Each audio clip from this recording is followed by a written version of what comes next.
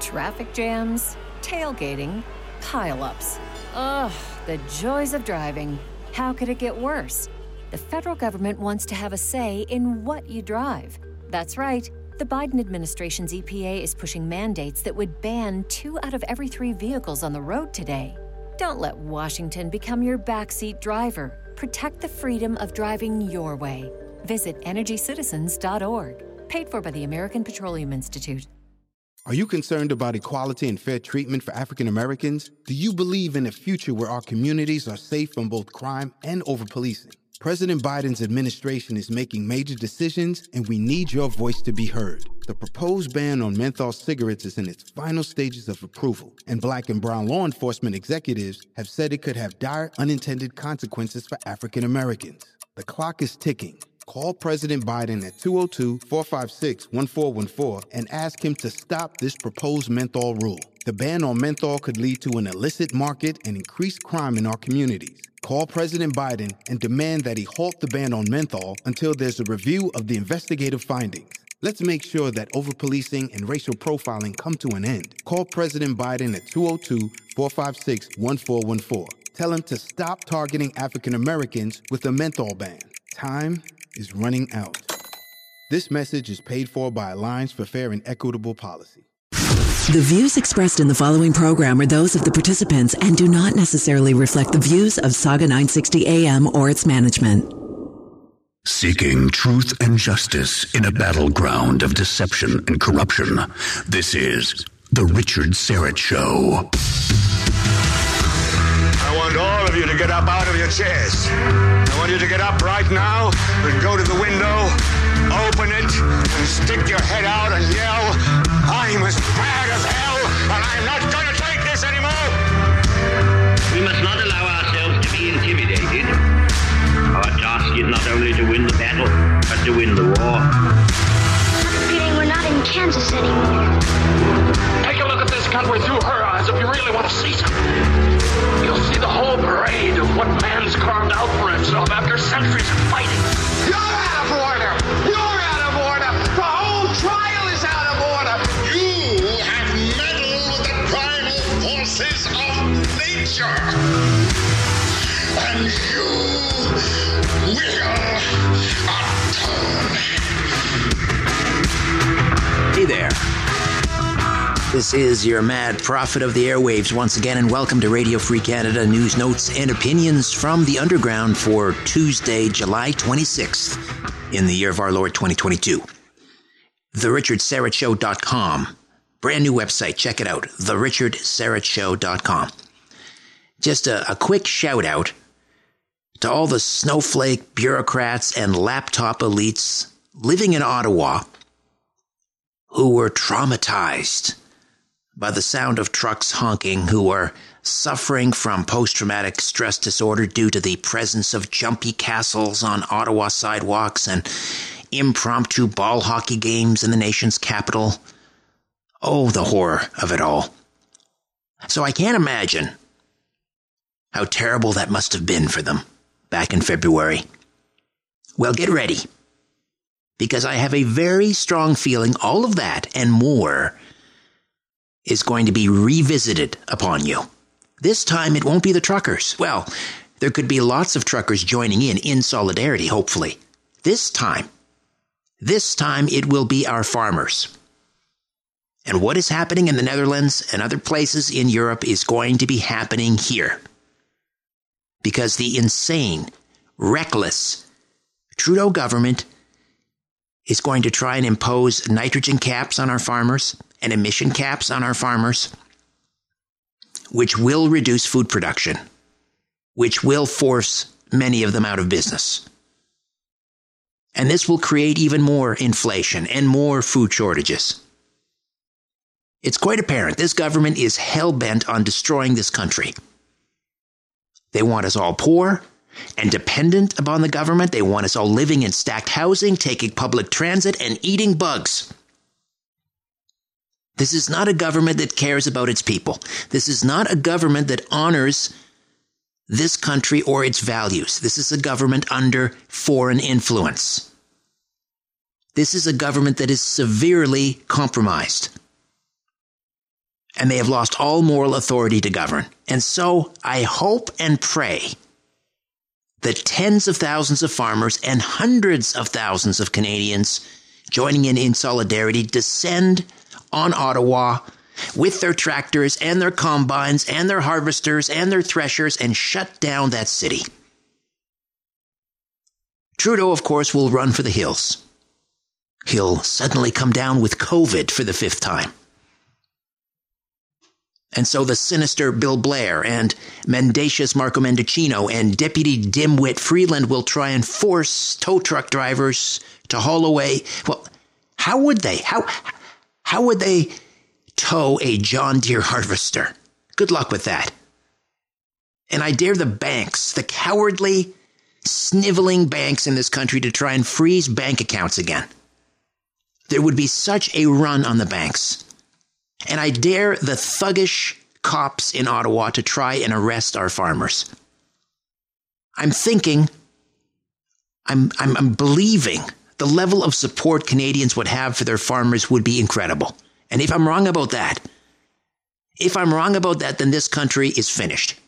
If millions and millions of Canadians don't support our farmers on this, then we're done. Finito. But I don't think I'm wrong. I think there would be hundreds of millions of dollars donated to a Give, Send, Go account to support the farmers, were they to descend on Ottawa. I think it would bring the government down. And this has to happen.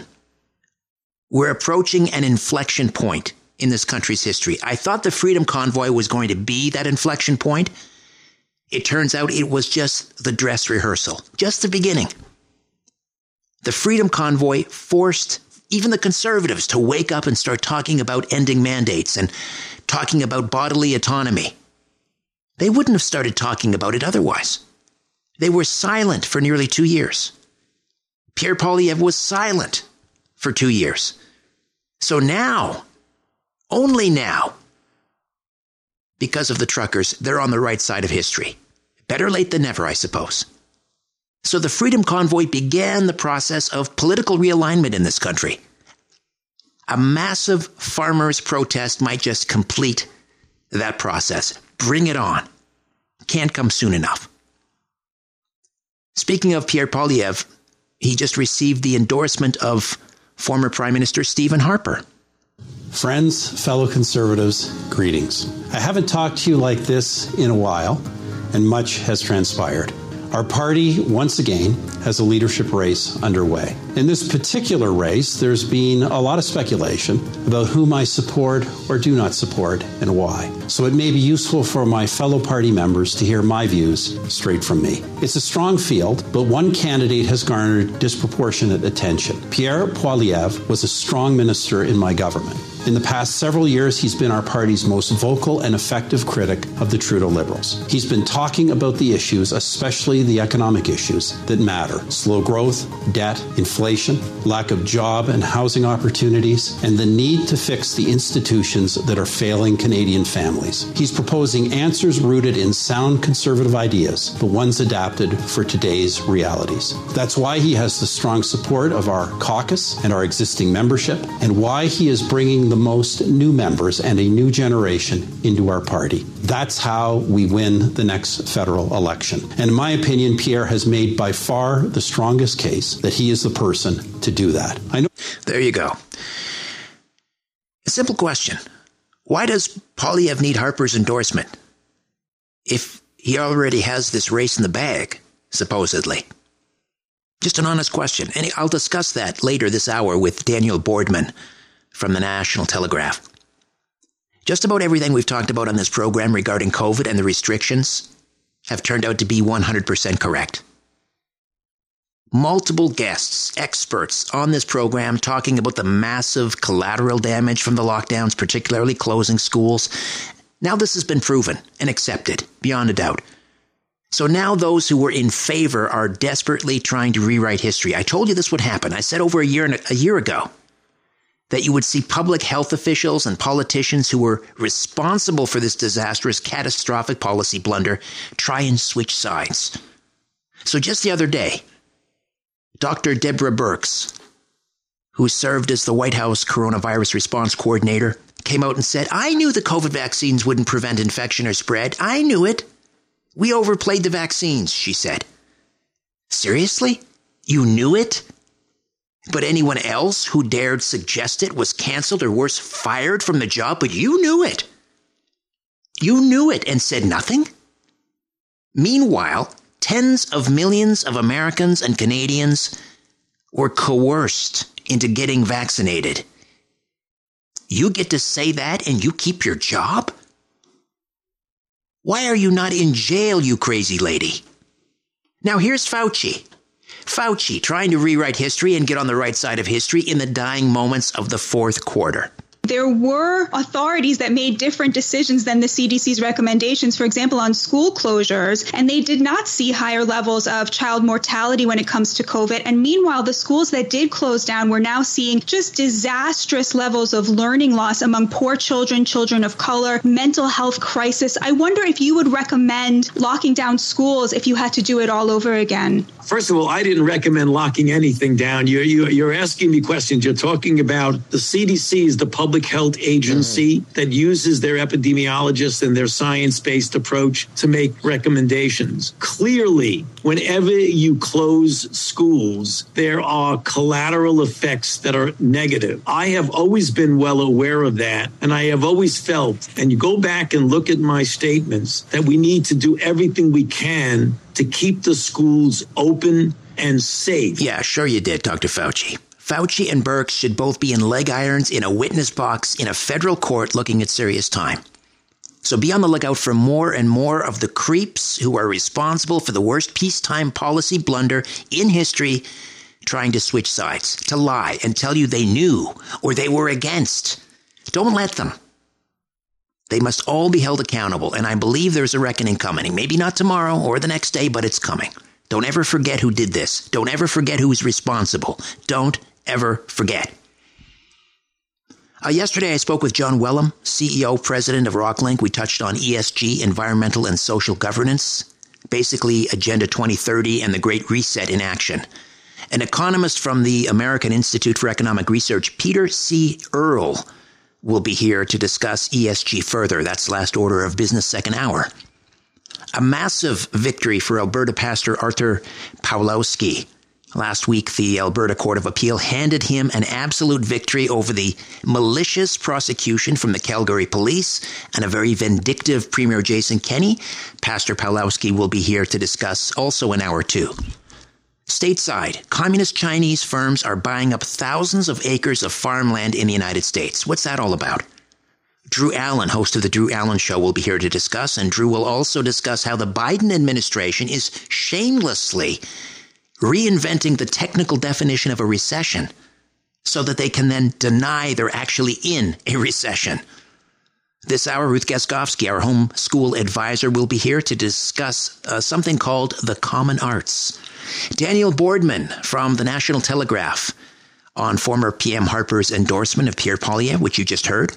But first, let's get back to the farmers in Canada. God bless the farmers, and why we may soon see farmers revolting, like I was talking about earlier. Anthony Furey from the Sun Papers is next. The Richard Syrett Show, off and running for Tuesday, July 26th. Facta non verba. We're back as the Richard Syrett Show continues on News Talk, Saga 960 AM. Are we about to see a farmers' revolt in this country like we are witnessing in the Netherlands? Anthony Furey is a columnist and editor with the Sun Papers at Post Media. Anthony, welcome back to the program. How are you, my friend? Great to be here. How are you, Richard? Very well. So these regulations, these caps on nitrogen and I guess nitrous oxide emissions and ammonia emissions that are being basically forced down the farmers' throats in the Netherlands. Are these the same types of regulations that Trudeau and his cabinet are proposing for here in Canada? They are very similar, yes. What's being protested in the Netherlands is a slightly different policy, but it still has to do with regulating the activity and the productivity of farmers in the name of fighting climate change. What we have here in Canada is that by 2030, we must reduce our fertilizer usage, our emissions from fertilizer usage, which farmers say just basically means reducing fertilizer usage, by 30%. It all sounds kind of like boring and technical and something that should be in the trade publications for agricultural experts to talk about. But Richard, this has to do with kind of the very fabric of our daily lives, how we fuel our modern society. Aren't the farmers already paying, they're already paying a carbon tax on diesel and all of this? Aren't they already doing their part? Yeah, farmers pay a carbon tax. Also, Canadian farmers pay a tariff put on fertilizers from Russia. And as we've learned recently, the reason why the war in Ukraine is involving famine and food crisis issues in Africa is because Ukraine and Russia do a lot to support the global food supply chain, and we get a lot of fertilizer from Russia. So they're already facing a steep tariff on that. And we are the only major nation actually that decided to do that tariff because it is very damaging to our ability to produce food, both domestically and for those around the world we sell our food to. So we have that. We have the carbon tax that farmers are dealing with. Farmers are, of course, dealing with all the other inflationary pressures that regular consumers are as well. And now we have this, which I guess you could call a second, there's already a second carbon tax coming along. You could almost call it something of a triplicate carbon tax that applies only to farmers. So yet another added burden. So I guess if the farmers wanted to pay less of this, as you I think rightfully called it, a third carbon tax, they would use then less fertilizer. But if they use less fertilizer, that means less yield. That means less revenue coming in. That means potentially farmers going out of business, food shortages, which would potentially cause food prices to rise even more. I mean, this is just a lose, lose, lose, lose right across the board. Yeah, it's very interesting to study the history of fertilizer usage, its expansion, and what it's meant for us getting out of a subsistence society as we did pre-industrial revolution and be able to have a society where there are billions of people in the world and that we're able to feed them. And fertilizers play such a huge role in that, in our ability to mass produce food in the way we're doing. And if you start saying you've got to curtail fertilizer by 30%, well, a lot of farmers say you're basically saying you need to curtail farm production by 30%, which means you need to curtail the global food supply by 30%. That's a problem. So is there one particular sector of agriculture that would be more affected than another? Let's say beef farmers, or is it going to be the dairy farmers? Is it going to be the wheat farmers? Will they all be affected equally? What are your thoughts? I can't say. I understand that canola will be really hit by this, but basically all farmers will have to play a role in this because it's synthetic fertilizers that are the target, and that basically means anything that's non-organic. In Sri Lanka, they outlawed synthetic fertilizers, any fertilizers that weren't organic. And, well, the other week, Sri Lanka's president and prime minister resigned. Their currency has been destabilized. Amnesty International is putting out calls begging the military in Sri Lanka to not mass harm and murder their own people because of the protests that are happening. I chuckle. I'm not chuckling. I'm just aghast at this scenario that's happening. This isn't the solitary thing that caused all of this strife, but it was something that definitely pushed them over the edge, and they are dealing with a lot of the post-pandemic challenges that we're dealing with here in Canada. So I don't know why anyone would willfully bring this in now. I mean, I think it's a bad idea in general, but I don't know why you bring it in, especially now, and especially when you've seen what's happening in Sri Lanka and what's happening in the Netherlands, where it's not working out well. Anthony, we'll take a quick time out. We'll come back and discuss this most important issue. Anthony Furey, columnist, editor with the Sun Papers at Post Media. Back with more of our conversation in about 2 minutes. Don't go away. Let's get back at it on News Talk, Saga 960 AM. It's the Richard Syrett Show. Anthony Furey, Sun Papers columnist, editor. We're talking about the possibility of a farmers' revolt in Canada that would mirror what's happening in the Netherlands. And before we get to that and whether that's a likelihood, you also point out in your article, Anthony, that Canadian farmers are already world leaders in terms of their stewardship of the land and the way that they're using fertilizer. Yeah, one of the sources that I interview in my latest column is a former chief of staff to Ontario Liberal agriculture minister, someone who worked in the Dalton McGuinty and Kathleen Wynne governments. So, definitely people who are just looking at the lay of the land and what's really going on and talking honestly about it. And I know one of the things that's frustrating the farming community is there's zero consultations. This just seems to be some idea that Justin Trudeau and Stephen Guilbeault talked about with their pals on the global cocktail circuit, where they're just always so excited about any wacky new carbon tax, climate change policy they can bring in. They didn't consult with industry. And the emissions from synthetic fertilizers make up about 2% of Canada's total emissions. And we know Canada only makes up 1.5% of the world's total emissions. And I guess they've said, great, let's obsessively target this 2% and bring it down by 30% for whatever reason, these odd targets that they just kind of make up randomly with random numbers. And they didn't, I think, really look at the industry and what the industry does. Farmers have something that they call 4R stewardship, which means basically they've come up with best practices in the past number of years and decades to make sure they don't use more fertilizer than they need, because fertilizer is expensive.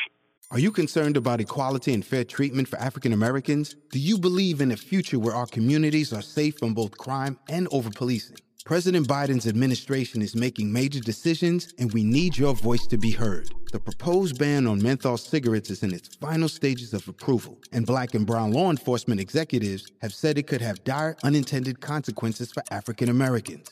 The clock is ticking. Call President Biden at 202-456-1414 and ask him to stop this proposed menthol rule. The ban on menthol could lead to an illicit market and increased crime in our communities. Call President Biden and demand that he halt the ban on menthol until there's a review of the investigative findings. Let's make sure that over-policing and racial profiling come to an end. Call President Biden at 202-456-1414. Tell him to stop targeting African Americans with a menthol ban. Time is running out. This message is paid for by Alliance for Fair and Equitable Policy. Selling your car to Carvana is as easy as... As easy as pie? Sure. All you have to do is enter your license plate or VIN. As easy as a stroll in the park. Okay, then just answer a few questions and you'll get a real offer in seconds. As easy as singing. Why not? Schedule a pickup or drop off and Carvana will pay you that amount right on the spot. As easy as playing guitar. Actually, I find that kind of difficult. But selling your car to Carvana is as easy as... Can be. Visit Carvana.com or download the app to get an instant offer today. So they want to reduce their fertilizer usage anyway. So it's pretty lean. And because their fertilizer usage is so lean, if you cut fertilizer usage by 30%, you're cutting food production by 30%. Precisely. So how likely, I mean, last week, as you point out again in your article, that there were some farmers that were protesting in solidarity with the Dutch farmers. But now that these policies are going to be enacted here in Canada, how likely do you think, and I'm asking you to obviously speculate, but is there the mood for it, I guess, is really the question, for farmers to start blocking highways, to take their international harvesters and their threshers and their combines right into Ottawa and really raise a stink and to the level that they're doing in the Netherlands? Could that happen in Canada? Well, we know across the political spectrum there are professional protesters, people who will always show up at any event because it's easy for them, it's a habit, it's convenient for them, and maybe they don't have much else going on in their lives. Farmers are the exact opposite because it ain't easy to get a tractor from your farm to a city. And also we know their schedules are very tight. They don't have the time to take this machinery off the land for great periods of time. So all I will say is that if they are doing these things in large number, there's clearly a great incentive for them to do it. They've clearly reflected on it a great deal, and the passions are very authentic and coming from a legitimate place where the trade-offs of doing this make it worthwhile. And I do anticipate we will see a bit more activism soon. Right. I guess the incentive would be their livelihoods, their very way of life. Exactly. Is on the line. Yeah, exactly. Wow. And to send a message to Canadians, Richard, because, I mean, the more I reflect on this, I go, wow, this is actually the craziest idea Justin Trudeau has ever had. It seems like this kind of boring, fertilizer regulation, who cares? What does it have to do with my life? It has everything to do with our lives. And it just seems so excessive. And it can so easily cause this sort of carnage that we're seeing in the Netherlands, or Sri Lanka is an extreme example, but you can certainly head in that direction a little bit. And I find it, I don't know. I mean, they seem committed to it, but it seems like a wild thing to do. Well, but, desperate times sometimes require desperate measures. And that's the question. Will they feel that desperation? Are they that desperate? And we all have a vested interest, rally with the farmers, because it's going to affect us as well down the line. Our food supply, our ability to put food on the table, our ability to pay for nutritious food is all wrapped up in this. So we all have a vested interest. Anthony, thank you so much for your time as always. Great work as always. Thank you. Have a good one. Anthony Fury, Sun Paper's columnist and editor. All right. When we come back, we're going to talk about Harper's endorsement of Pierre Poilievre. Friends, fellow conservatives, greetings. I haven't talked to you like this in a while, and much has transpired. Our party, once again, has a leadership race underway. In this particular race, there's been a lot of speculation about whom I support or do not support and why. So it may be useful for my fellow party members to hear my views straight from me. It's a strong field, but one candidate has garnered disproportionate attention. Pierre Poilievre was a strong minister in my government. In the past several years, he's been our party's most vocal and effective critic of the Trudeau Liberals. He's been talking about the issues, especially the economic issues that matter: slow growth, debt, inflation, lack of job and housing opportunities, and the need to fix the institutions that are failing Canadian families. All right. When we come back, Daniel Boardman, senior contributor, National Telegraph, will be here to discuss. Stay with us. You're listening to The Richard Syrett Show on Newstalk Saga 960 AM.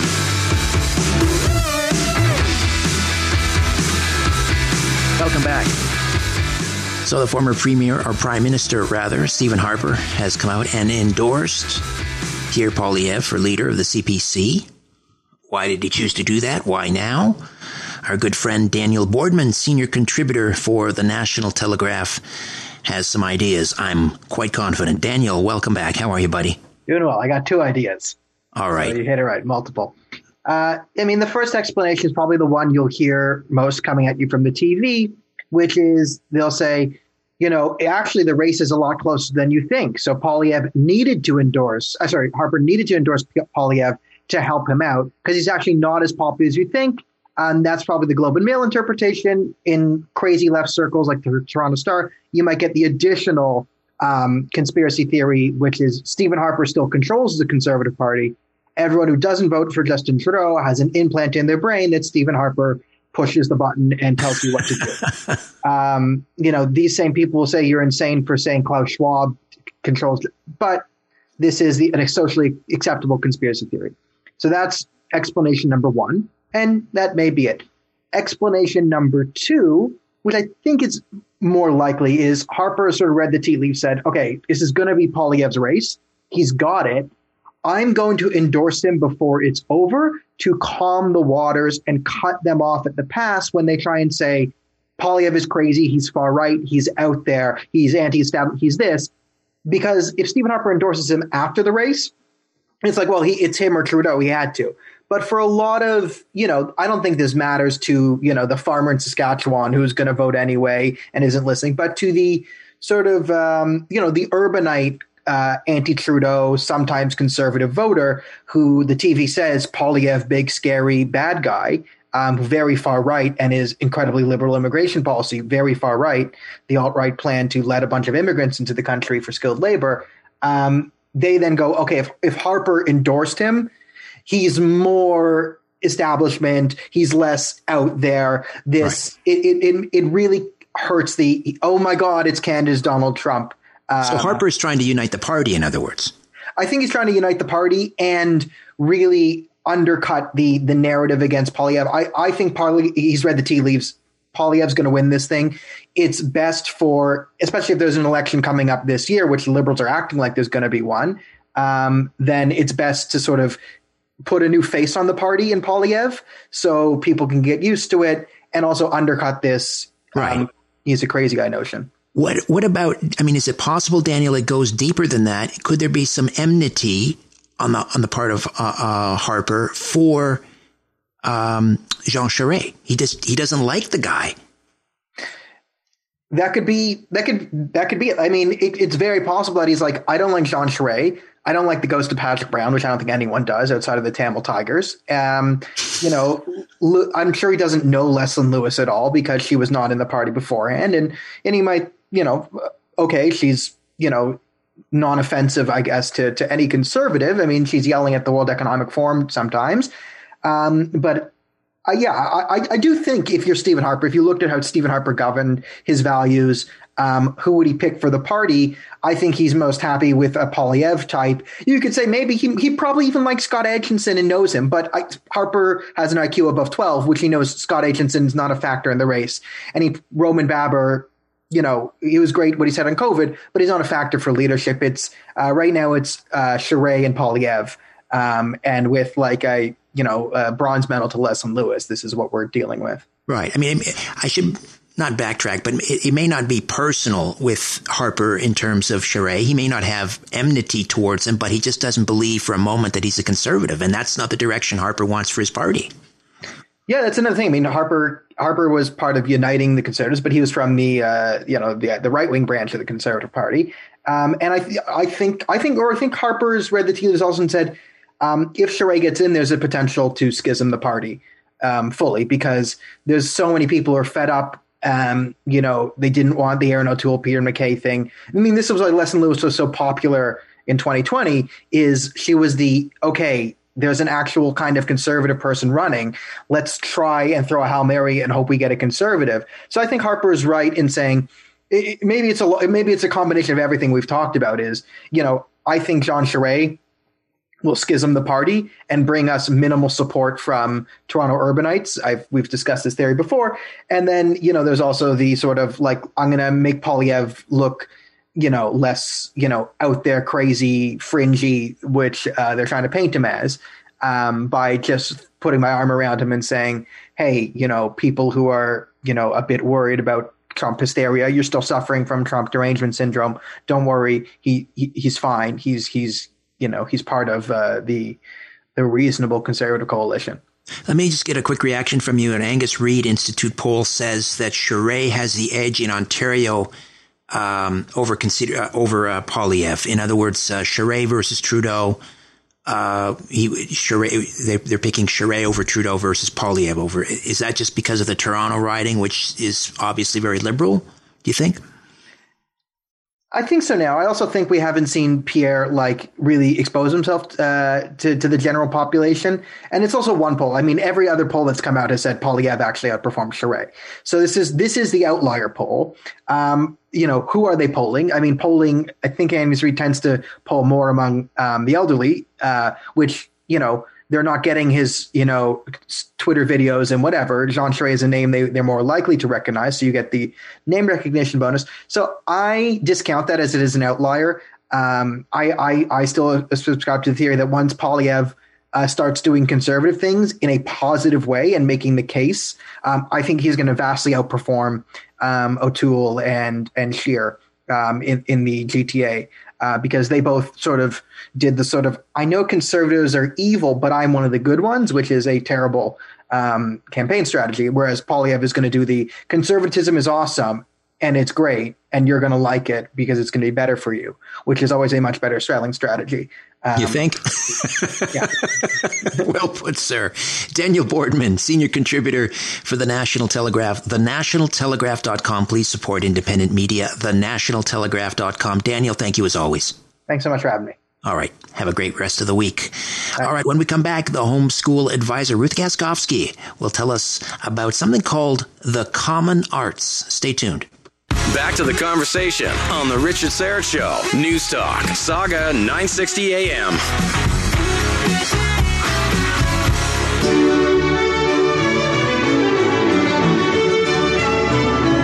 homeschool advisor on The Richard Syrett Show. All right, welcome back.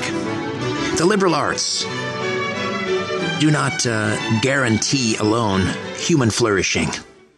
We have to eat, we have to heal, we have to defend ourselves, trade, build, find our way around, and more. And so there is an increasing understanding and recognition that something called the common arts must be an integral part of our education, including homeschool education. Ruth Gaskowski is our homeschool advisor and the founder of humanitasfamily.net. Ruth, welcome back. Thanks for having me, Richard. My pleasure. Last week we talked about raising chickens, which is a wonderful, whether you're homeschooling or not, it's wonderful to have a few chickens in the backyard, to produce some eggs and so forth, but it's also a wonderful learning experience for children. Today we're going to talk about the classical tradition of the common arts. What are common arts, or what is common arts education?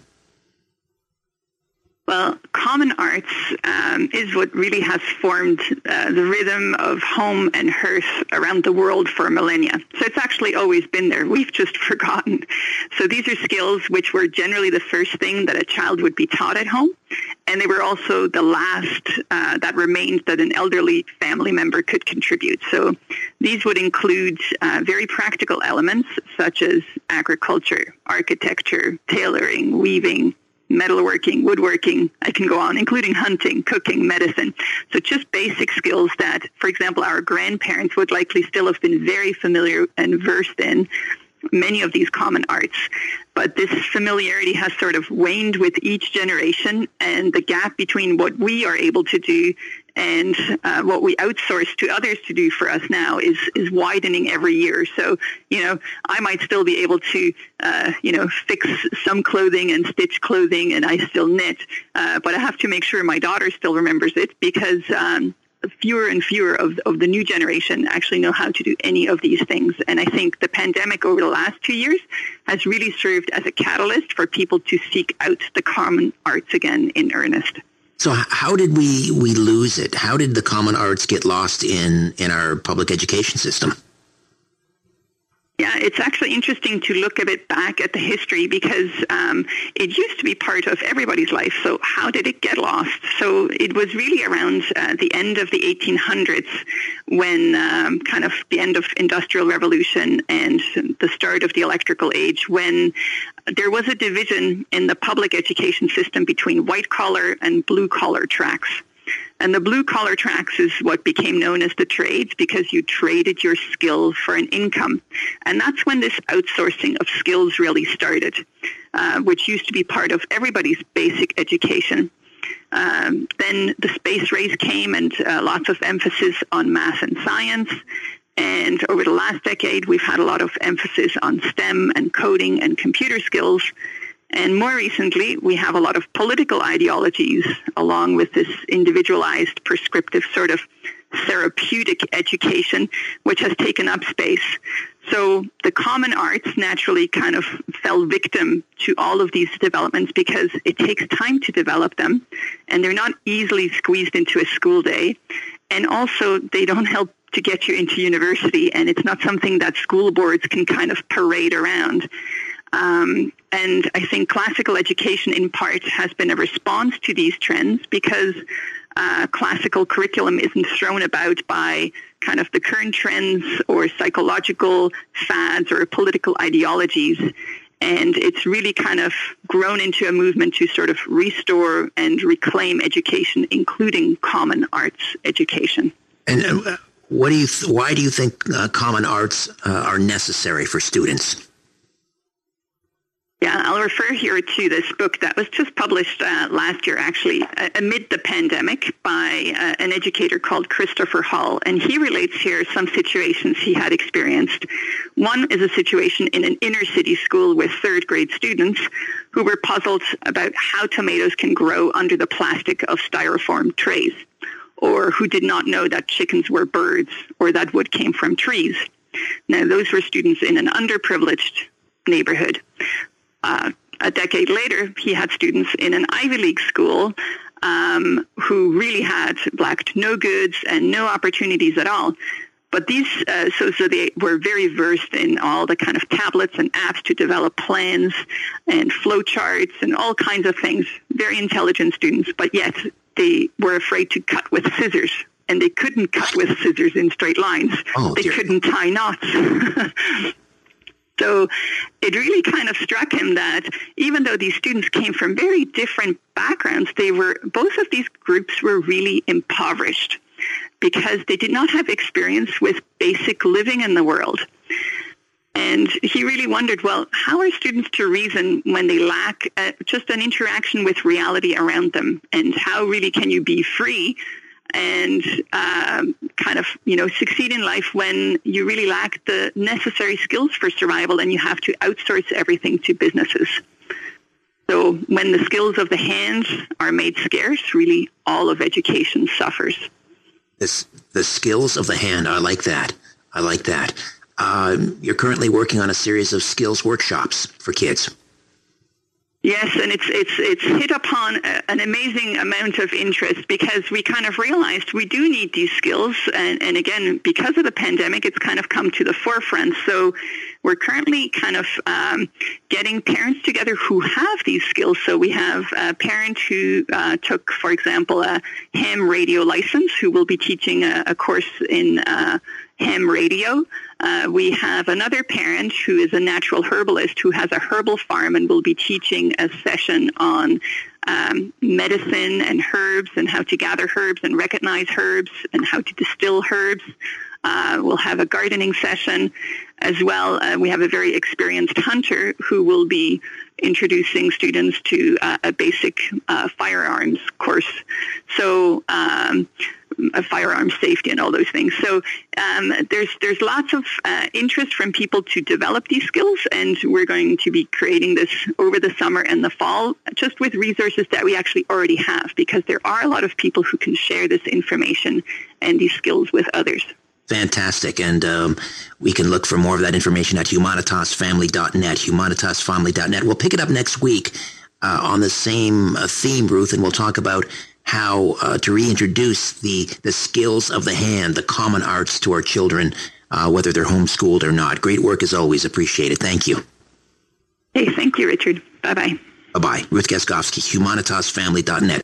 Are you concerned about equality and fair treatment for African Americans? Do you believe in a future where our communities are safe from both crime and over-policing? President Biden's administration is making major decisions, and we need your voice to be heard. The proposed ban on menthol cigarettes is in its final stages of approval, and Black and brown law enforcement executives have said it could have dire unintended consequences for African Americans. The clock is ticking. Call President Biden at 202-456-1414 and ask him to stop this proposed menthol rule. The ban on menthol could lead to an illicit market and increased crime in our communities. Call President Biden and demand that he halt the ban on menthol until there's a review of the investigative findings. Let's make sure that over-policing and racial profiling come to an end. Call President Biden at 202-456-1414. Tell him to stop targeting African Americans with a menthol ban. Time is running out. This message is paid for by Alliance for Fair and Equitable Policy.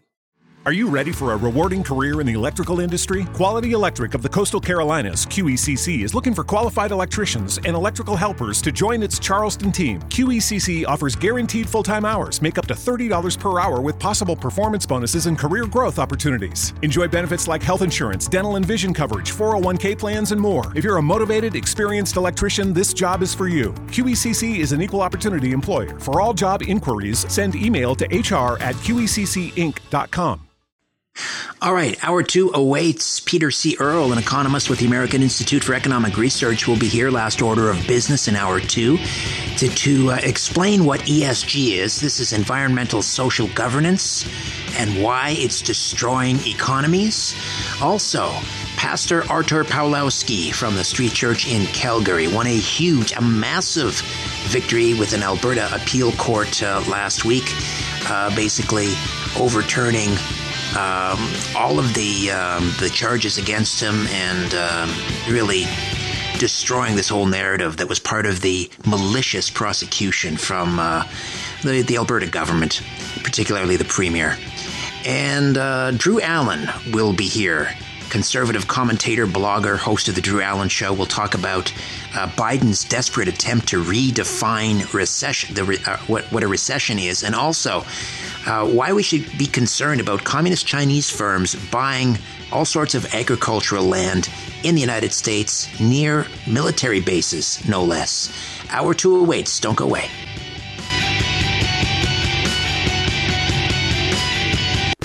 The views expressed in the following program are those of the participants and do not necessarily reflect the views of Saga 960 AM or its management. Seeking truth and justice in a battleground of deception and corruption. This is The Richard Syrett Show. I want all of you to get up out of your chairs. I want you to get up right now and go to the window, open it, and stick your head out and yell, I'm as mad as hell, and I'm not going to take this anymore! We must not allow ourselves to be intimidated. Our task is not only to win the battle, but to win the war. I'm feeling we're not in Kansas anymore. Take a look at this country through her eyes if you really want to see something. You'll see the whole parade of what man's carved out for himself after centuries of fighting. You're out of order! You're out of order! The whole trial is out of order! You have meddled with the primal forces of nature! And you will atone. Hey, welcome to Hour 2. If you missed Hour 1, for shame. You missed a lot. But that's okay. That's all right. Still lots of great programming coming your way in Hour 2. Just a reminder, brand new website, therichardsarrettshow.com. Check it out, therichardsarrettshow.com. Coming up later this hour, we'll drill down on ESG, environmental social governance, or sometimes referred to as environmental social corporate governance. This is basically Agenda 2030 and the Great Reset finding its way into corporate boardrooms. This is how ESG, or I suppose how the Great Reset is weaponizing the corporate world.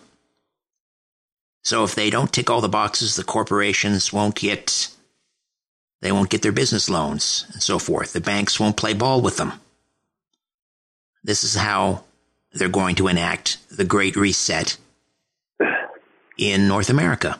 So Peter C. Earle is an economist with the American Institute for Economic Research, and he'll talk to us about ESG and how it's already destroying economies, like Sri Lanka, for example.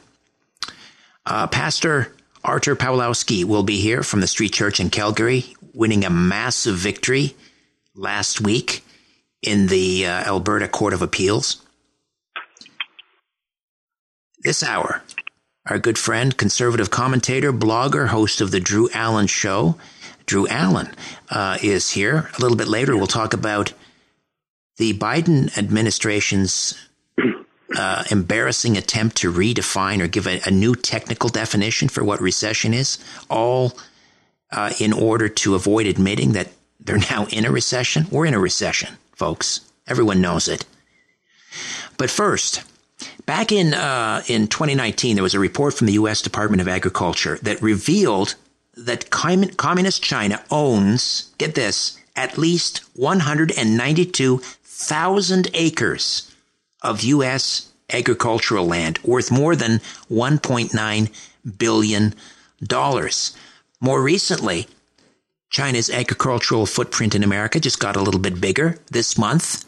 An organization called the Fufeng Group, which is a corn milling company, purchased 300 acres of land in the Midwest farmlands of Grand Forks, North Dakota. More importantly, though, they've decided to set up shop only 20 minutes from the Grand Forks Air Force Base, which happens to be where the nation's most top-secret drone information is kept.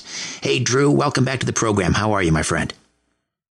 Hey, Richard, great to be with you. Another day, another mess to clean up, right? Oh, I'll say. So what's going on with China gobbling up all of this agricultural land? I mean, it makes sense. They've got a huge population they need to feed, but now encroaching on U.S. military installations? Yeah. You know what? As we get into this subject, I would say shame on the United States of America for indulging this. We have basically created a monster that is China, and I apologize to the entire world for it because, without us uplifting them, propping them up, giving them our proprietary information, they will still be stuck in the Stone Ages. And so, they didn't really steal anything from us. We sold it to them, just like we sold them, technology and so on and so forth. And here we are selling them our farmland. And you're right. I mean, it should raise more than an eyebrow, not just the fact that they're buying farmland, of course, that is scarce resources, right? I mean, resources that we need for our own country and for North America and our friends. But now they're encroaching near bases. I mean, look, we know that the communist Chinese are no friends and allies of us, of Canadians, of anyone in the free world. We know that they want to supplant the United States of America as the dominant sole superpower on the planet. So of course they're up to no good with this. It's amazing that it's gone on this long, and finally, DeSantis, I think, really brought it to people's attention by addressing it and saying that he didn't think we should be doing this. I think he's exactly right. Would it be as simple as enacting a law that Chinese companies can't buy American agricultural land? Well, I mean, yeah, it's a difficult issue to address. I mean, it's one thing if you want to buy a home and have a vacation home here in the United States of America, or whatever it is a foreign resident. But I think that some of that would totally be appropriate. I mean, if you think of this through the lens of potential conflict, those types of measures are put in place. Now, you want to be cautious and careful about how you go about that. But I think this also comes down. I mean, look, why are these companies? We know that they're associated with a communist Chinese government. That's the first problem. These aren't just, people looking to make a buck. I mean, they have ties to the communist Chinese that utilize these companies to infiltrate us. We have spies here, obviously. Ask Eric Swalwell. And we have these Confucius Institutes, that have been at our universities that are intended to indoctrinate young American minds. So, these companies, they should be vetted. There should be a process through which, they have to go through very, very stringent approval if this is going to take place. But those conversations need to be had because this is going to be a threat down the road. And you were leading into talking about, the Great Reset. Well, part of that is creating scarcity of resources so that the citizens around the globe are suffering and can't get out of those problems without the government. The government wants to exercise control. I mean, in Europe right now, they're going to start limiting and telling people how much gasoline and so on and so forth they can use. So, we need to get on this now. Well, it's one thing, for communist Chinese companies to be buying up agricultural land, but it's another matter entirely for them to be buying them in very close proximity as, to these U.S. military installations. Has the Pentagon raised an eyebrow over this? No, of course not. They're trying to, increase the number of transgender recruits in the military. They're not focused at all on the actual, threats to this nation. They're too busy, making our soldiers soft through indoctrination. That's what's astounding about this. I mean, they seem they could care less, it seems. Right. The other thing I was reading is that, farmers get farm subsidies, and there's no law actually that would prevent this corn milling company, this controlled by the communist Chinese in America, from receiving a taxpayer farm subsidy. I mean, just talk about adding insult to injury. Oh, I mean, isn't that nuts? I mean, But is it shocking? I mean, look at what this administration's currently done, and obviously we're talking about things that go beyond even just this administration. But we're entering a recession here, and we have the cartels are making a windfall. While the economy's a bust for Americans, it's a boom for cartels and smugglers who they've turned that into $1 billion industry. So at every step of the way, we seem to be aiding and abetting our enemies and intruders to this nation, and harming the American people and making people suffer here. Drew Allen, conservative commentator, blogger, host of The Drew Allen Show, and you can subscribe and also read his articles at drewallen.substack.com. Drew Allen, DREWALLEN, drewallen.substack.com. When we come back, we're going to talk about how the Biden administration has created a new technical definition for recession. The old one, which has been used for, I guess, hundreds and hundreds of years, said if you had 2 consecutive quarters of negative growth, that was a recession. Well, now that America is in a recession, the Biden administration has cleverly decided to change the definition. We'll discuss that on the other side. Drew Allen stays with us. Don't go away. Welcome back to the Richard Syrett Show on News Talk, Saga 960 AM. So the last 10 periods in which there were 2 consecutive quarters of economic contractions came during the recessions of 1949, 1953, 58, 70, 74, 82, 91, 2001, 2008, and 2020. Now, some of these recessions were short, some mild, others were brutal, but they all have one thing in common. They were all recessions, every single one. So, we've just had 3 consecutive quarters of contraction in the U.S. economy. So what does the Biden administration do? They change the definition of recession. We're not in one. It doesn't meet the standard. Drew Allen is with us, conservative commentator, blogger, host of The Drew Allen Show, drewallen.substack.com. Drew, what do you make of this? Well, I guess the only thing that's surprising to me is that he didn't blame the recession on Vladimir Putin. Inflation was Putin's fault. Gas prices were Putin's fault. I guess they finally wised up and figured that strategy wasn't working. So now they went to the next step, which is complete denialism, right? And think about this, too.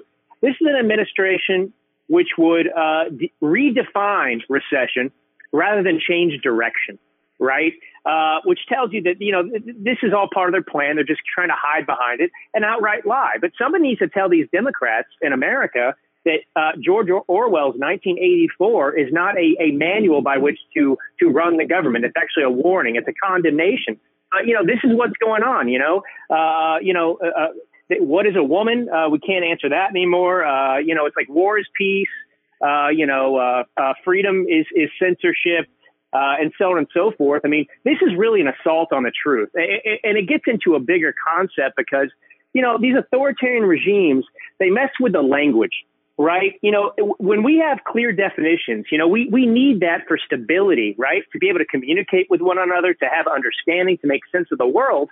And, just like in 1984, they create contradictions, they lie, and they attack the truth so that hopefully, the citizenry will just believe whatever they're told by the authoritarians because they say 2 + 2 = 5. And that's what's happening here. It's very disruptive. And frankly, it's just, this really is. I've seen it said this is like, Soviet style propaganda. It really is. And when you think it couldn't get worse, here we go, right?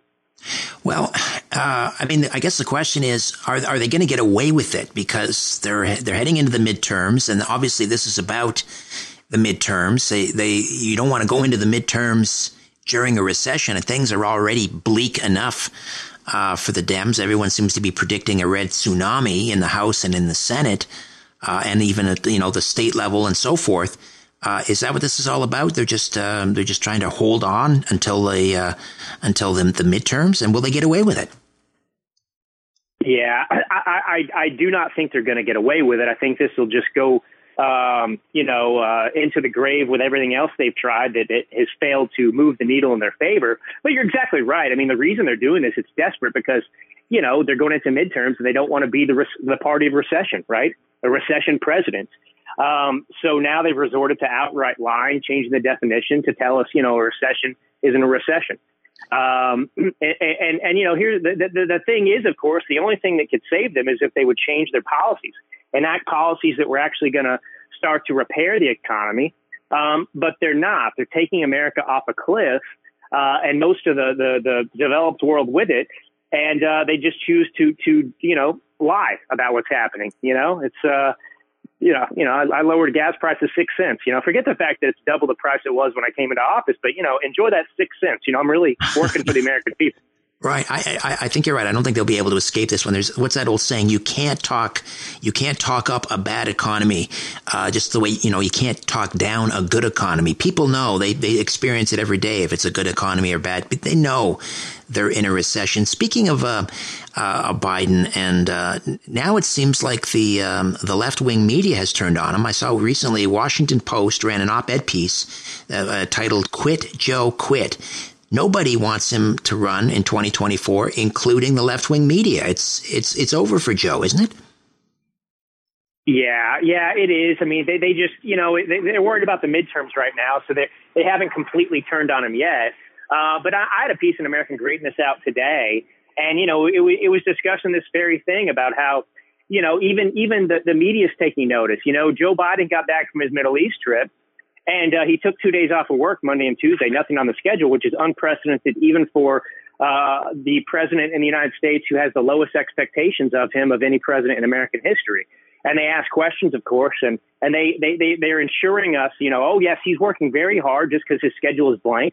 And then all of a sudden he has COVID, which I think is questionable. Regardless, it doesn't change anything. He didn't work when he had COVID, and he was incapacitated before. But yeah, the media is absolutely, they're starting to ask questions, turn on him because, look, at some point you got to start thinking about yourself and your own survival. And these Democrats aren't going to go down with a ship that he's helming. They're going to mutiny and throw him overboard to try and save themselves. Drew Allen, drewallen.substack.com. Check out his podcast, The Drew Allen Show. Drew, always a pleasure. Thank you, my friend. Hey, thank you. Good to be with you. You too. We'll talk again soon. All right, when we come back, Pastor Artur Pawlowski, a massive victory after getting a ruling in his favor from the Alberta Court of Appeals. He joins us next. Don't go away. The bull session continues on The Richard Syrett Show. News Talk, Saga 960 AM. All right, welcome back. Again, a massive victory for Pastor Artur Pawlowski of Calgary last week, the Alberta Court of Appeal. Basically, tremendous vindication for Pastor Pawlowski, and he's here to tell us more about it. Pastor, welcome and congratulations. Thank you so much for having me on your show. The last 2 years, you have been threatened, you have been assaulted, you have been incarcerated, I believe a total of 51 days. You've been denied basic civil liberties, access to a lawyer while in prison, access to water, forced to sleep on a concrete floor.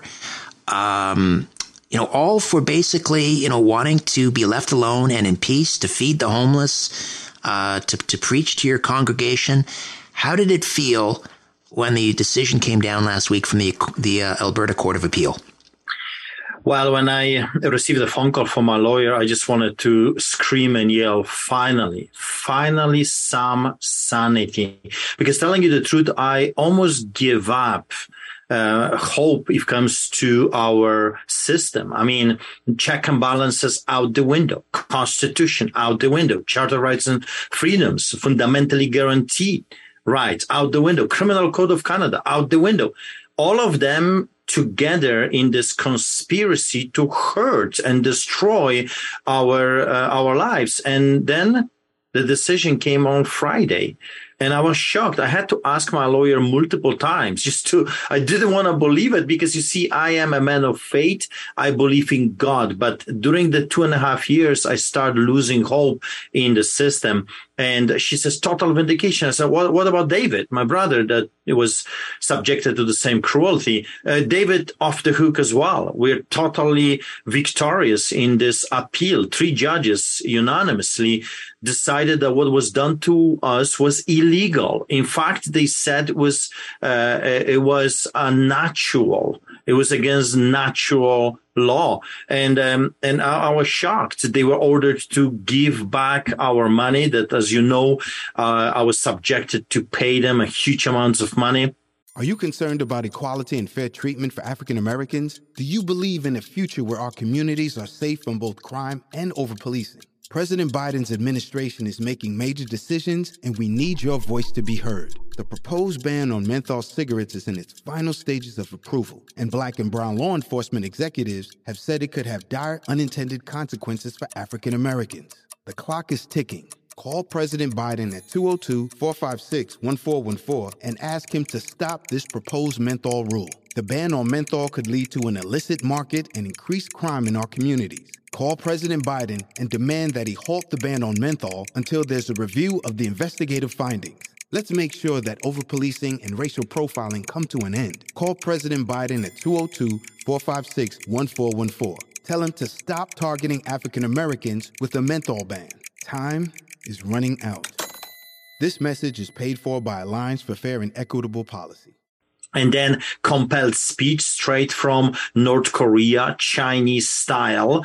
Every time I was speaking, I was ordered to recite a party line, and the fear of being arrested at any moment because I dared not to recite that order. It was following me wherever I went. Every time the police officer would drive by, I was thinking, is this the day? Is this the hour? Am I going to be handcuffed, dragged, and pushed around, shoved, subjected to cruelty, physical, psychological, mental cruelty? Is this the day when they're going to throw a key and say, I am so dangerous, just like the Crown prosecutor said that I am extremely dangerous, like a terrorist. If I'm going to be let out, disaster is going to happen, just like it's happening to Tamara Leach right now as we speak. So it was a horror movie. It was a repetition of history for me because, as you know, and you can tell very quickly, I grew up behind the Iron Curtain under the boots of the Soviets. So this decision is restoring a little bit of hope that not all is lost, that there's still some good men and women in power that understand the importance of law and order. Because if that goes, we have just tyranny. So throw it out, democracy, throw it out, the Constitution, the Charter of Rights and Freedoms and the rule of law, and just say, we're tyrants and we don't care about your rights. At least that would be fair. So a huge victory. This is the biggest victory so far against the COVID tyranny in Canada. So I believe more will follow. I believe that 2 things I hope this decision is going to do. First, it will send a message, already did, to the villains. Back off. You have not bought all of us. There's still some good judges, good police officers, good politicians, and we'll go after you if you don't stop this insanity. Also, I believe another message will go to the people like you and me that kind of were losing hope, that you can stand against the giants of the land, against Goliaths, and prevail. Because if God is for us, who can be against us? Greater is he that is in me than the one that is in them. And people need that story. This is a very important story that you can face all those tyrants head-on collision, as I call it, and prevail. Because the truth in the end, the truth wins. We just have to persevere through all this craziness. And I am very grateful to my friends, to my family, to my brother David, and also to my God that he has given us that strength to keep going, keep plowing, no matter what. I remember when I was in prison, we're going to pile more charges. We're going to do this, and assaulting police officer, resisting arrest. Like, they are liars. They're professional liars. And they said, we're going to say you're inciting people to riots in prison. And to see this decision, wow, finally, praise God. Praise God, indeed. Pastor Archer Pawlowski talking about his massive Court of Appeal victory. He's in Calgary. We'll take a time out, come back, and discuss further. This is a huge victory indeed. Back with more in a moment. Stay with us. Just having a little chin wag on The Richard Syrett Show. News Talk, Saga 960 AM.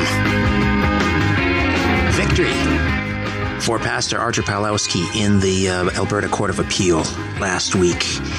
And Pastor, you're still facing some charges, I believe, under the Alberta's Critical Infrastructure Defense Act. This is an act that really is designed to prevent or to go after terrorists who blow up pipelines. You were delivering prayers down in Coutts, Alberta, when the truckers were there. So you were charged under that. Are those charges then likely to be lifted as a result of this ruling by the appeal court? Well, I hope so. Everything started this decision by Adam Germain and in partnership of John Rook and also David Gates. Those three judges, the crooked judges of Alberta, I call them, the three amigos. That was the whole foundation for the Crown's persecution and this ongoing harassment, me personally and the church. So when this house of cards crumbles or this foundation goes like it did on Friday, I think everything else will follow. However, you're right. I'm still on house arrest. I'm still facing criminal charges. I am the first and only Canadian citizen in this country to be charged with infrastructure under the Defense Act, interfering with the crucial infrastructure under the Defense Act, crime in quote. And yet, as you know, that during my speech, 3 times I've told people peacefully, this is not about guns and swords. We have to resist them, stand for your rights, hold the line, but do it peacefully. Jason Kenney, the Premier of Alberta, comes on television and he accuses me publicly while the whole thing is still in the courts. And remember, the politicians love to say, oh, I cannot comment, it's in the courts, but they had no problem to slander me and to accuse me of a crime. He says Mr. Pawlowski was inciting people to commit acts of violence, and that's unacceptable. I mean, that's how crooked those people are. They're villains, they're tyrants, and they need to go. We need to replace them with good men and women that love this country, they're patriotic, and they love the freedom that ultimately doesn't come from the premier, doesn't come from the prime minister. The freedom comes from God. Given that, drug dealers and sex offenders get better treatment in our judicial system than you did, are you going to be seeking damages? 100%. I'm going to go after them. I hope that everything, the sooner the better, they're going to stay and we're going to sit down at the table and talk how we are going to move this whole craziness forward, because they need to be accountable for what they have done. I'll tell you why. It's not a personal vendetta. If we don't make them accountable, then sooner or later, some other crazy people, other Jason Kenneys or Chandros or Madus or whatever you want to call them, Hinchas or Toms or Trudeaus, will come and will do this to us again. And they will do it again and again. We have to go after them as well. We have to make them accountable. We have to bring back the check and balances, because if we will not do that, I'm telling you, there will be round 2, there will be round 3 until they will wipe us out. That's why this case is so important, and that's why we have to make them accountable. How is your brother David doing? He's doing great. I mean, now he's completely off the hook. I'm still subjected to house arrest, and I had to give up like $40,000-$50,000 as a bail condition just to be able to come out of hell and be imprisoned in my own house like I am right now. But my brother David, everything is gone. Like, I mean, he's a free man. He doesn't have any curfew. He doesn't have any probation officer. I have to still talk to my probation officer. I have to still seek permission from her if I want to take my kids somewhere.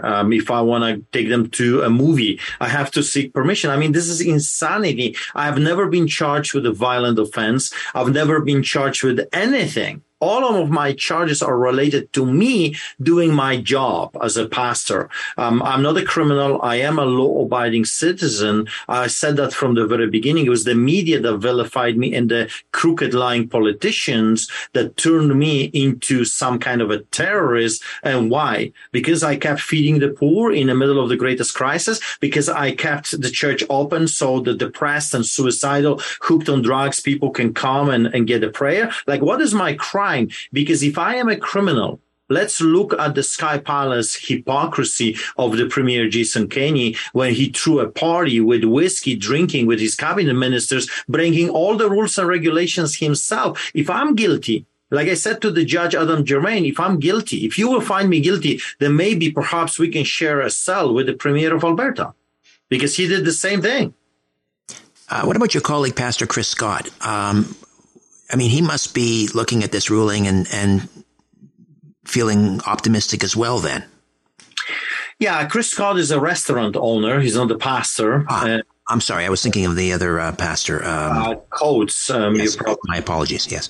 Yeah, probably you're talking about Coates and other pastors. There was few of us in the entire nation, unfortunately, that stood up publicly against this tyranny, and we paid dearly. I mean, he spent, Coates, I think 30 days. I spent 51 this time, but before I was in prison, in jail before with my brother David as well. And then you've got Pastor Stevens. Then you've got my associate pastor, Peter Riker. He also was arrested and criminally charged for officiating an illegal gathering, church service. Tobias Thiessen arrested, charged without mercy. Hildebrandt as well. Pastor Rodney from the church in Vine his wife was found guilty. $80,000 for what? Seriously, I said to the AHS officers, if you want to inspect our facility, I'm all for it. I am a law-abiding citizen. It's just you cannot do this contrary to a criminal code of Canada, section 176. If we are talking about law, let's follow the law. You're not allowed to do this during the worship service. You're welcome to make an appointment. I'll show you everything. Whatever you want to see, I'll tell you everything. Do not do it during the church service, but because that's illegal. But of course, they disagreed, and they said, we need evidence. Well, I was live streaming everything. They could get the evidence, no problem. I was giving them, if I'm guilty of an offense, here it is. I'm live streaming everything. I'm showing you what I'm doing.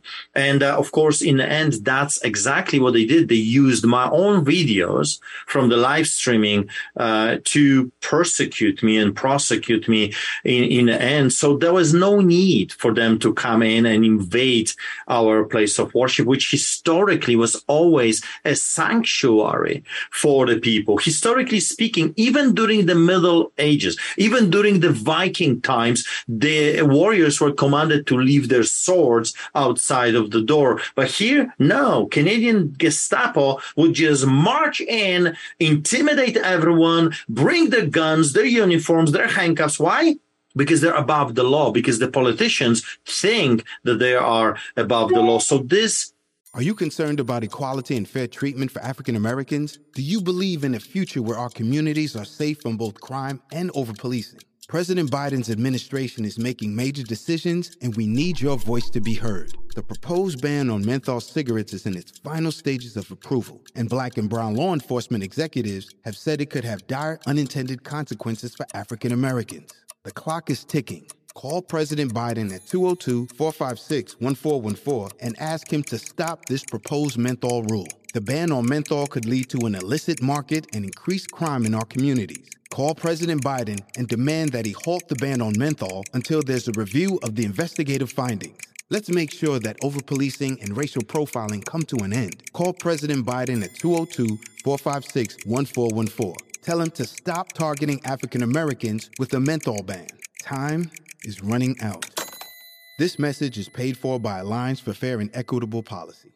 This ruling is so important on all the levels. It sends a message to the villains, be careful because you might be next. Rightly so. And then it says sends a message to people like you and me that there's hope. There is indeed hope. And again, congratulations, Pastor. And we'll continue to watch, and let's hope that these other charges are dropped and you can get back to life completely normal. And then, go after them. Go after them with everything you've got. Thank you so much for your time, sir. Thank you. God bless you. Pastor Artur Pawlowski. All right, when we come back, we'll drill down on ESG with an economist from the American Institute for Economic Research. Stay tuned. Let's rejoin the conversation on The Richard Syrett Show on News Talk, Saga 960 AM. Hey, welcome. Yesterday, actually, Jonathan Wellham from Rocklink Investment Partners was here, and we were talking a little bit about ESG, environmental social governance, or sometimes known as economic and social corporate governance. And some see this as sort of where the rubber hits the road in terms of the Great Reset and Agenda 2030, getting into the corporate boardrooms and really sort of weaponizing the banks, allowing them to punish corporations that don't tick all the boxes when it comes to ESG. So this is how perhaps the Great Reset is going to be enacted. Peter C. Earle has talked about this recently on Tucker Carlson. He's an economist with the American Institute for Economic Research. He's an author of The Gold Standard and also a whole series of books on coronavirus and economic crisis, coronavirus and economic recovery, disease modeling, human rights, coronavirus, and New Hope. And he joins us now. Peter, welcome. How are you? Great. Thanks for having me. My pleasure. So I have a very limited understanding about how ESG works. Can you maybe unpack that a little bit for us? What is ESG? Sure. So ESG is really the most modern iteration of a trend which has been in place since the 1960s, which was essentially called stakeholdership or responsible investing. And basically the very root idea of this is that companies have an obligation beyond their shareholders and beyond their customers. You as a company, this theory has an obligation to the local community, towards your suppliers, ultimately towards basically anybody who could make a claim toward being affected by your firm. All right. So they've taken that to the nth degree, I guess. I mean, we want our corporations to be good corporate citizens. And if they're not, then I guess we get to vote with our dollars and say we're not going to do business with you. But to force that on them, what are your thoughts? Right. So I agree completely with what you said. The idea itself is not completely anathema. However, it should be on a case-by-case basis. And what's happening now is ever since around 2005 or 2006, the United Nations sort of adopted this idea of sustainable investing, and they really have sort of made it. They made it not only virulent, but they've made it militant, and they've really wanted governments to sort of come down on corporations in their own countries to enforce these things. And the most recent version of it, probably the most weaponized, is ESG, and ESG stands for environmental, social, and governance, which again, it sort of sounds innocuous on face. The idea that companies should take into account certain social factors, governance, the environment. I'm not really big on the idea. I think that should happen through market purposes. But what it's become is essentially a race to the far left in terms of being the most sort of woke, environmentally conscious, and governance conscious company. And at this point, those goals are basically held equal to, at the very least equal to, but usually much higher than profitability or offering goods and services that customers want. Am I being accurate when I describe ESG perhaps as the mechanism by which maybe the Davos crowd would like to see the Great Reset or Agenda 2030 accomplished? Absolutely. Yeah. I mean, that's all part of this. And what you find is that it would be one thing if governments were coming down on them, and that's bad enough. But what you've had more recently are private firms, I guess in a rush to sort of please their masters, or however you want to put it. You have large asset managers, which are essentially telling publicly traded companies, we're not going to buy your stock. We're not going to keep your firm in our asset management firm if you don't adhere to these rules. So that's why you have this sort of rush of all these companies to virtue signal on everything from their governance practices by forcibly putting people of different genders and maybe different orientations on their boards of directors, which would be fine if they were qualified. But this is simply a sort of a race to please these ideologues in Washington and in Davos, as you said, and also to essentially embrace these very, very far out sorts of policies, which have nothing to do with the way the market works, and it doesn't take into account people's expertise. And you wind up with things happening like happened in Sri Lanka, or have been happening in Sri Lanka over the last few years. Yeah, explain how ESG is impacting, having this deleterious impact on Sri Lanka's economy. Yeah, sure. So, I mean, Sri Lanka had a lot of problems to begin with. Because they're a small country, they rely a lot on foreign currency reserves. So they need to get dollars. They have their own currency, the rupee, but they need to get dollars to trade in international markets.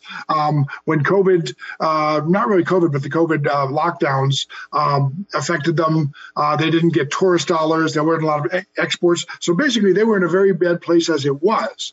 But in early 2021, a 10-year plan to convert agriculture from synthetic to organic fertilizers became an overnight plan. And of course, for whatever reason, I don't really understand it, but throughout history, intellectuals and in particular left economists love tinkering with farming. And so in agriculture, there's of course there's this view among many people that farmers are hayseeds, but they're not. They're experts in what they do. A lot of what they do is based on experimentation and on oral tradition. There's a lot of science, but a lot of it doesn't get written down in books. At any rate, to make a long story and an awful story very short, the move to push and really force agriculture in Sri Lanka to overnight switch from synthetic to organic fertilizer caused an utter collapse in the agricultural sector, and people are suffering from malnutrition. The country had to print money basically to import fertilizers to get something going, which led to a 50% year-over-year inflation, and the country is just falling apart. It's really sort of a depiction of the arrogance of government in the face of real experts, people who are on the ground doing what they do for generations. Peter C. Earle, economist with the American Institute for Economic Research, the author of The Gold Standard and a whole series of books on coronavirus, on economic crisis recovery, disease modeling, human rights, and New Hope. We just have about a minute here. Given that ESG is being adopted by the banks, maybe even the World Bank, is there any way of stopping ESG, let's say, here in North America? It's a really good question, and I have to tell you, I've thought about this a bit. It's very hard to vote with your feet or with your dollars, really, is what I mean as a customer, if everybody's adopting it. I think, I hope this isn't the case, but the one scenario I have in mind that could stop this is, if enough countries and enough companies put ideology in front of prices and markets, eventually you're going to have substandard returns. And maybe we need to have a generation or two of really, really bad stock market returns, delayed retirements, people having to return to the workforce in order for the realization that how we got where we are in terms of our standard of living is through prices and markets and not through these cockamamie ideas. Maybe that's what needs to happen. Well, the Biden administration's shameless redefinition or redefining a recession aside, I think we're going to get your wish, Peter. I think we're going to have our mettle tested, and maybe deservedly so. Peter C. Earle, again, economist, American Institute for Economic Research. Thank you so much for your time. Thanks for having me. My pleasure. All right, that's it for me. My thanks to Jody and Declan. I'll be back tomorrow to do it all over again, God willing. I'll speak with you tomorrow at 4. Now, don't be late. Until then, I remain unbowed, unbent, unbroken.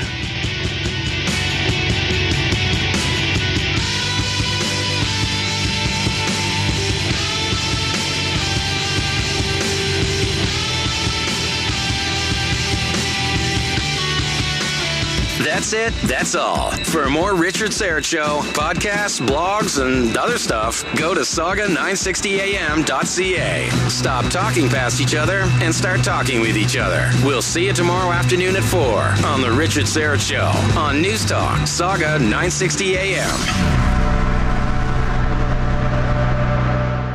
Are you concerned about equality and fair treatment for African Americans? Do you believe in a future where our communities are safe from both crime and over-policing? President Biden's administration is making major decisions, and we need your voice to be heard. The proposed ban on menthol cigarettes is in its final stages of approval, and Black and brown law enforcement executives have said it could have dire unintended consequences for African Americans.